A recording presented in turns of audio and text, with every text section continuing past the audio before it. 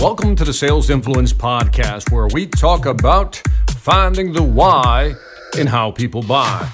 I'm your host, Victor Antonio, and today I got to talk about this great question I got off the YouTube channel. So in case you're wondering, I do monitor the YouTube channel, and by the way, if I haven't responded to your comment, I do my best, but I get a lot of comments, if you know what I mean. But anyway, this one came from somebody whose name I know I'm going to screw up, but I'm going to go for it anyway. Aditya Wadwa. Okay, I'm going to call you AW if you don't mind. AW had a question. AW was saying, I was watching one of my videos called Starting a Sales Conversation and Cross-Selling. If you have not seen that video, you should really check that one out. It's on YouTube. Starting a Sales Conversation and Cross-Selling. Put that in the YouTube search bar. You should be able to find it. So here's the question, and I think it applies to those of you who have to do a lot of B2C selling. It says, hey, Victor, great stuff.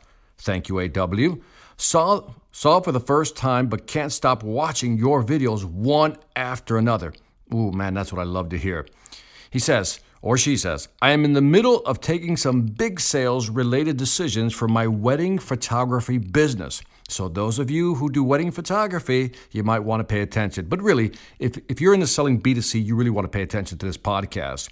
He says, do you have a video about getting a sales call when the customer right away asks about the price of your service?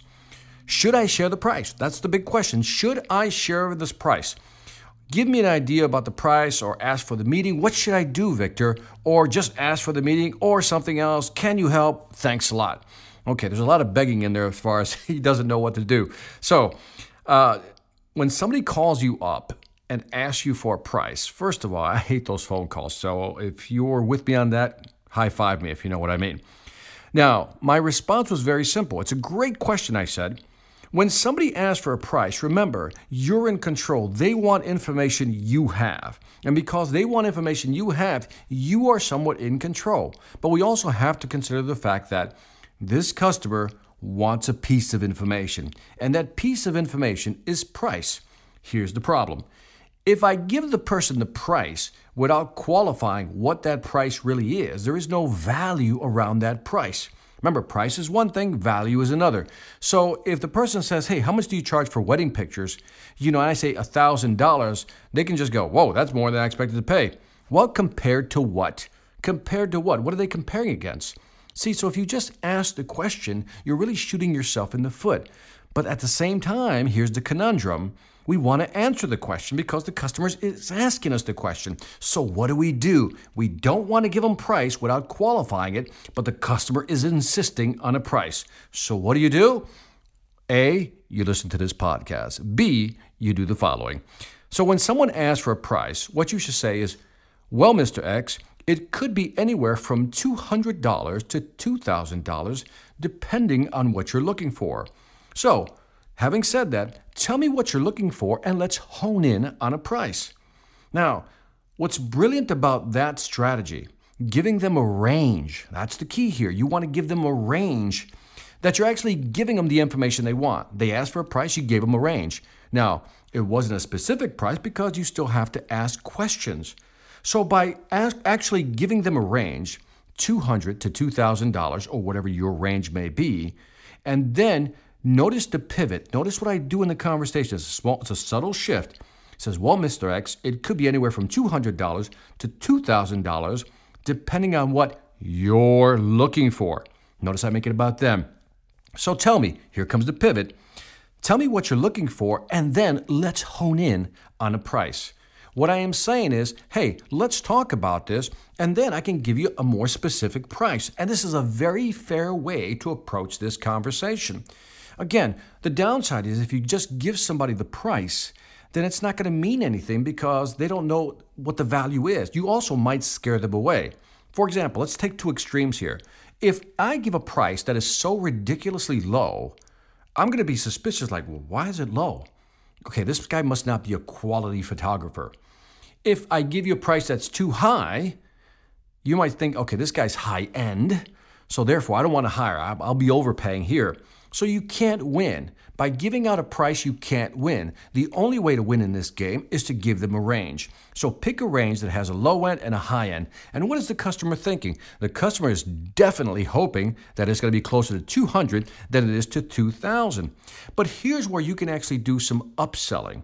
So you can just start at the lower end. You can go, well, let's go to the basic, price that we can give you. First of all, you ask, what's the event? He's going to say, well, it's a wedding.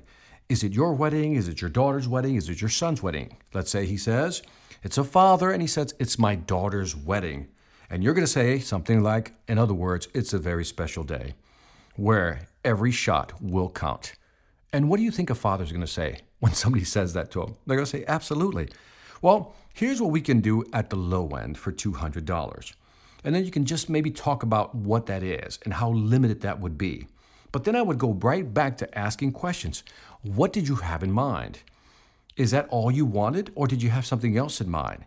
And they're going to say, well, I don't know what I really wanted. Here's what I was thinking about, but I've never done this before. See, this is where you have an opening now to be an expert, to become an advisor.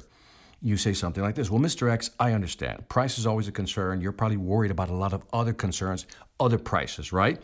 Now, notice I'm showing some empathy here. Look, I know right now because I talk to many fathers who set up weddings, have to deal with weddings for their daughters. And I realize that there's the dress, there's the cake, there's all these things that you have to pay for. So you really want to make sure you get the best value for your photography dollar. And I get that. So I will make an agreement with you. I won't oversell you. Why don't I just sell you what you want and let you decide? Now, notice what I just did.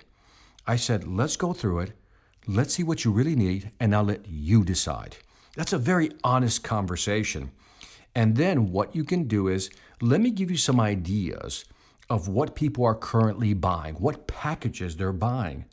Last week we had this wedding, and the father decided to purchase this because he really valued these two things here. He really wanted not only the pictures, he also wanted a video.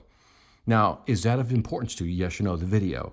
And he may say, yes, great. Okay, well, that's the package. If he says no, well, that's great. Let's not look at video then. Is somebody videoing it already? He says, yes, great. Let's focus on pictures. Now you go straight to the pictures. And then you talk about that. And then what they want, how many shots they want, what type of shots they want. And after the fact, what do they want? Do we deliver them? Do we mount them on some type of frame? What do they want? Maybe they want a montage, a bunch of different pictures on one large picture, something that you can do. This is the upsell piece where you can upsell them on that. But my point to all this is that you have the conversation, you have the honest conversation about what they want. Start at the low end and maybe even zip over to the high end. Some people want to go straight to the high end. Let me tell you what you get with $2,000. And that's a great strategy as well. So again, there is no right way of doing it. You have to figure out what you're comfortable with. What I would suggest is I like to start out at the low end. Here's what you get at the low end, and that's all you get. At the high end, and I zoom over at the high end, you get this long list of things.